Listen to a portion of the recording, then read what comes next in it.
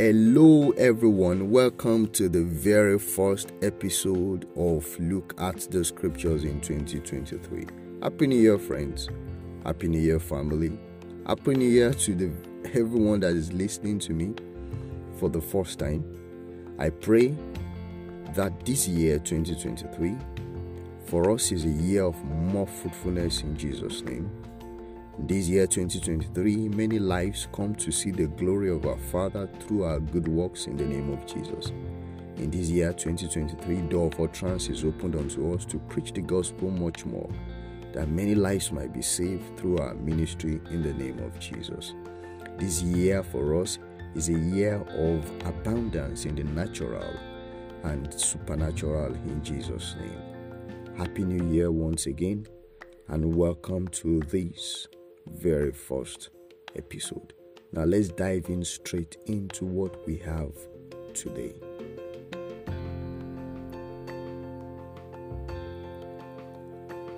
Okay, welcome back. So today we will start with meditation. So that's what we are going to be discussing for this week. So what is meditation? Now, the word itself, let's understand it first. Meditation is from a root word medi, which means cure.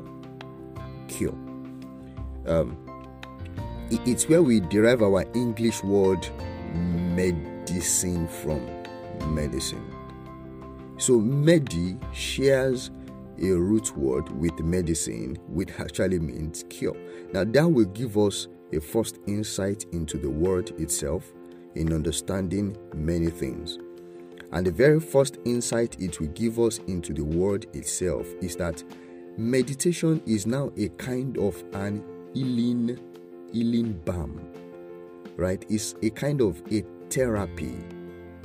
So the question that might be going on in our hearts is in a therapy for what? Healing for what? What do I need healing for? Where do I need healing? Right? But meditation, sharing the same root word with medicine, already lets us know that it is a cure for something. Now, let us move on. What is meditation? Meditation, it is thinking, pondering, imagining, and speaking the word of God. It is an act of thinking, pondering, imagining, and speaking the word of God. That is what meditation is. You see what the ruminant animals like sheep and goats do. They would have eaten their food, right? And once they have eaten that food, they will now find a place to sit down, and we call it regurgitation. They bring back what they have read. And then what they have eaten, is eaten. They bring back what they have eaten, and they will be chewing it again. And as they are chewing it, they are bringing out the nutrients from it into their body. And when it gets to a point, they swallow it again, they move around and find a place to stay again, bring out the same thing to feed upon again. They bring it out to feed upon again. So meditation is an act, like we said, of thinking, pondering, imagining, and speaking the word of God. You see, this very act, right, is what now brings about the healing. I've not said healing of what, I'm still going on. Is what brings about the healing. Psalm 77 verse 12. Psalm 77 verse 12. I will meditate also on all thy work and talk, you see that, and talk of thy doings. I said it is thinking, pondering, imagining in our heart, and speaking God's word. I've given us Psalm 77 verse number 12. The same psalm again, Psalm 119 verse number 15. I will meditate in thy precepts and have respect unto thy ways. I will delight myself in thy statutes. I will not forget thy word. Can you see it's something that is going on in our heart, right? So meditation is an act of thinking, pondering, imagine. You can take Joshua chapter 1 verse 8 for your personal studies. He said you should meditate in this book of law, and it should not depart out of your mouth, but meditate in it day and night. Now, so we said meditation is the healing balm, like a therapy. For what? For what? So the act of pondering, imagining, and speaking God's word, it actually has a therapeutic effect. It has an healing effect. On where? Now this will take us back to the story of the beginning of man in Genesis chapter number 3. Let's quickly go there. You and I, as believers, know the story about how man ate a forbidden fruit that God asked him not to eat. You see, and we don't need to say much. Those are symbolic ways of saying something that is actually deeper. It's important to know that man did not eat fruit. It was actually disobedience to God's word. All right, but that is for another day, another podcast teaching. But for today, let's focus on after the man has now eaten the fruit, he has fallen, as it were. So Genesis chapter number 3, we're going to start from verse number 17. Verse number 17. So God has played a curse on the serpent. He has told the consequences of what man did, the woman did to the woman. Now he's speaking to the man now. So in verse 17, he says, and unto Adam he said, because you have hearkened unto the voice of your wife, and you have eaten of the tree of which I commanded you, saying thou should not eat, cursed is the ground for thy sake. Cursed is the ground for thy sake. So take note that God was not cursing the ground, as it were. Rather, he was telling man the consequence of the choice that man makes. God gave man a choice to either eat of the tree of life or the tree of knowledge of good and evil. And man chose the wrong one. So the consequence of his choice is what God is telling him. So he now says, cursed is the ground for thy sake. It's important for us to know that the ground in this place is not where we plant things as it were, or the ground of our house. No, the ground in this place refers to the heart of man. The ground to this place refers to the heart of man. It's very important. Jesus alluded to this ground being the heart of man in the parable of the sower sowing the seed. Do we remember? In the parable of the sower sowing the seed, he talked about the ground. When he was going to explain that parable, he let us know that that ground is the heart of man. So because of the disobedience of man, the consequence of that disobedience is that the ground, the heart of man, now became cursed. Now, what is that curse? Verse number 18. Thorns also and thistles shall he bring forth to thee, and thou shalt eat the herbs of the field. Did you see that now? So because of that, the heart of man now begin to grow what we call thorns and thistles. Thorns and thistles is naturally what we will understand as weeds. And then you know that if you ask the farmers or you go to a farmland, and you don't need to invite weeds to grow. Whether you like it or not, the moment you have a land, naturally weeds begin to grow on that land. The things you don't want, right? So that for you to walk on that land, you have to clear it and plant something inside it. Are you getting it? Right? So it was man that made his heart like that. Verse 19 now says, in the sweat of your face you shall eat bread So he will also eat bread. That bread refers to the life of God. Are you with me now? That bread refers to the life of God. But he's going to take that one in sweat. In other words, clearing that thorns and thistles for man does not become easy. So there is nobody that wants to plant that will not first cut away the weed. And after doing that, you will now consistently keep tending the weed of the field so that they do not compete with the maize, cassava, or whatever good thing that you have planted on the field. Are you with me? All right. So the meditation is actually what heals the heart of man.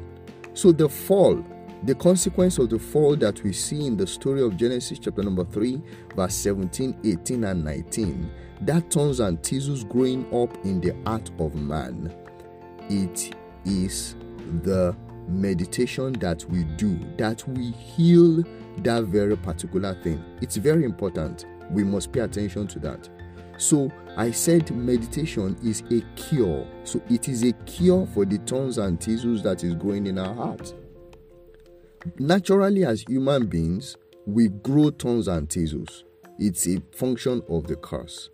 And meditation, thinking, pondering, imagine, speaking the word of God is now an healing, is now the healing, is the balm, is the healing balm. It is the therapy for the heart of man that grows thorns and thistles. And don't forget, you will do this in the sweat of thy face. In other words, it's not going to come easy, right?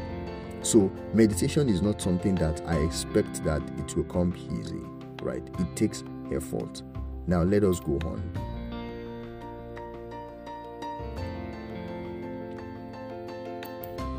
All right, so welcome. So I want to talk about the differences of meditations.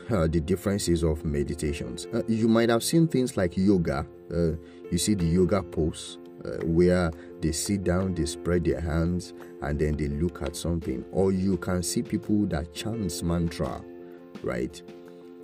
Yoga meditation is different from biblical meditation. Yoga meditation, it's a kind of meditation where they empty their minds, they empty their heart completely. And once they empty that heart completely, right?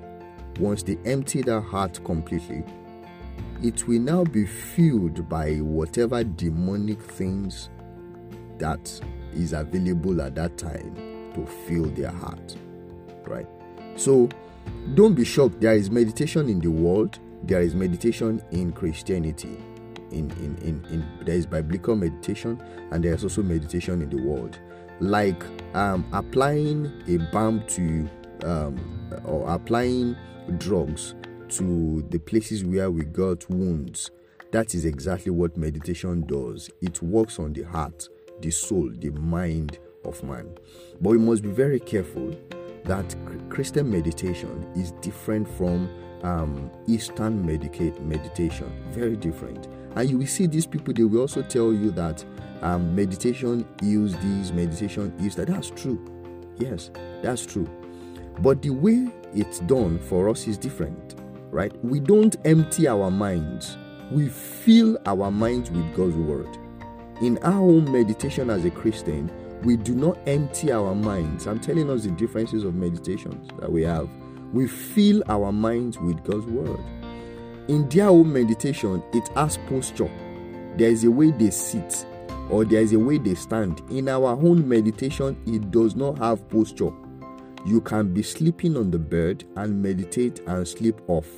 You can wake up in the middle of the night and meditate and meditate and stay awake on your bed. You can be walking on the street and meditate. You can be walking in the house and meditating, right? You can be playing with your kids and meditating, right? You can just stay somewhere and meditating. So our own meditation does not require staying in a particular position. No. It does not even require that you go to a place that is very quiet. No. The Eastern meditation requires postures, positions. they stay in a particular place, they empty their minds until it is filled by the demonic influences. We don't empty our minds. We fill our minds with God's word. That is the differences between our own biblical meditations and the Eastern meditation.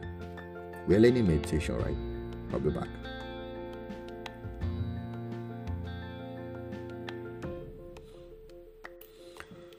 Okay, so finally for today, we'll see the implications of meditation. I will be focusing on one very particular implication of meditation.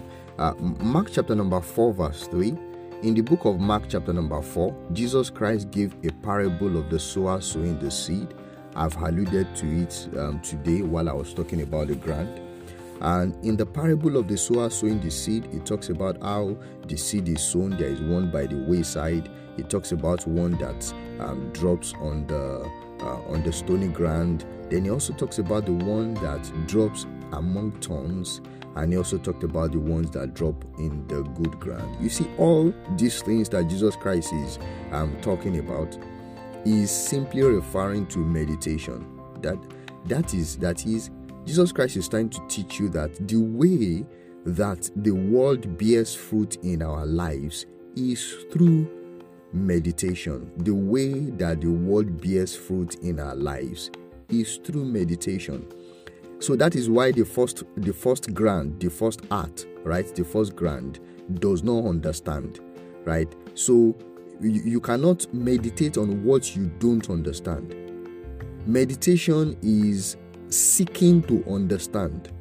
So when you see people that they taught them something and they did not understand, they have not taken their time to think upon what they heard, right? So Jesus Christ was talking about meditation. Really, you must pay attention to that. But this is exactly where I'm going. Mark chapter number 4, verse number 13. And he said unto them, please open and see. And he said unto them, know ye not this parable? How then will you know all parables? So he told his disciples, you don't understand the parable of the sower sowing the seed. Then how then will you understand all the parables that I'll be talking about in the kingdom of God? In other words, this parable is what they need to know all other parables. So I say unto us, meditation is that thing we need to know all other things. In the kingdom of God, meditation is what we need to know all other things. Are you with me? Meditation is what I need to know all other things. So therefore, the very first thing that I will say to us as believers is we first meditate on meditation. We first meditate on meditation. That is, before we even begin to do all other things, right? Let's first meditate on meditation. For instance, Psalm 1 verse 1 to 3, it says, blessed are those that does not walk in the counsel of the ungodly, nor seated in the seat of the scornful, nor stands in the way of the sinners. He said, but his delight is in the law of the Lord, and in the law does he meditate day and night. He shall be like a tree planted by the rivers of water, which bring forth fruit in his due season. He says, his leaves will not wither, and it brings forth fruit in his due season. Take that one alone first and meditate on it. See the implication of that statement. Is that clear? So the very first major implication of meditation is something you and I need to know all other things in the kingdom of God. So we do well to meditate first on meditation, right? Before we even start taking all other topics, all other teachings of Christ that we have in his kingdom. Is that clear? Okay, so I'll make a quick recap of what I have said so far so that it can stick, and then in the next episode I will continue.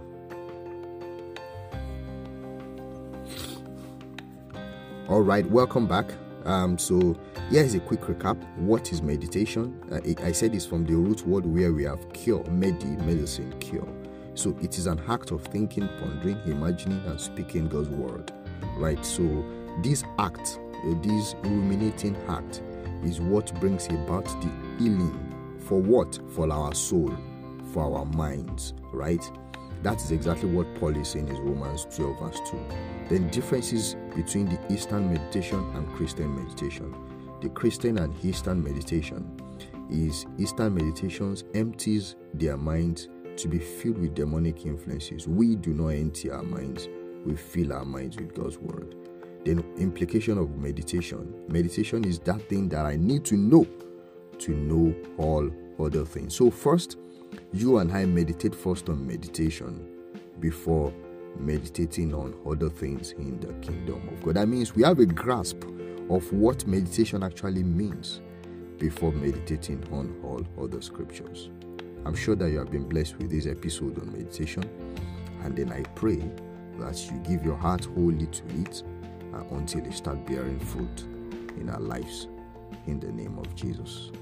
All right, I'll see you in the next episode. I'm still your faithful host, Adedolapo Adeosun. Thank you.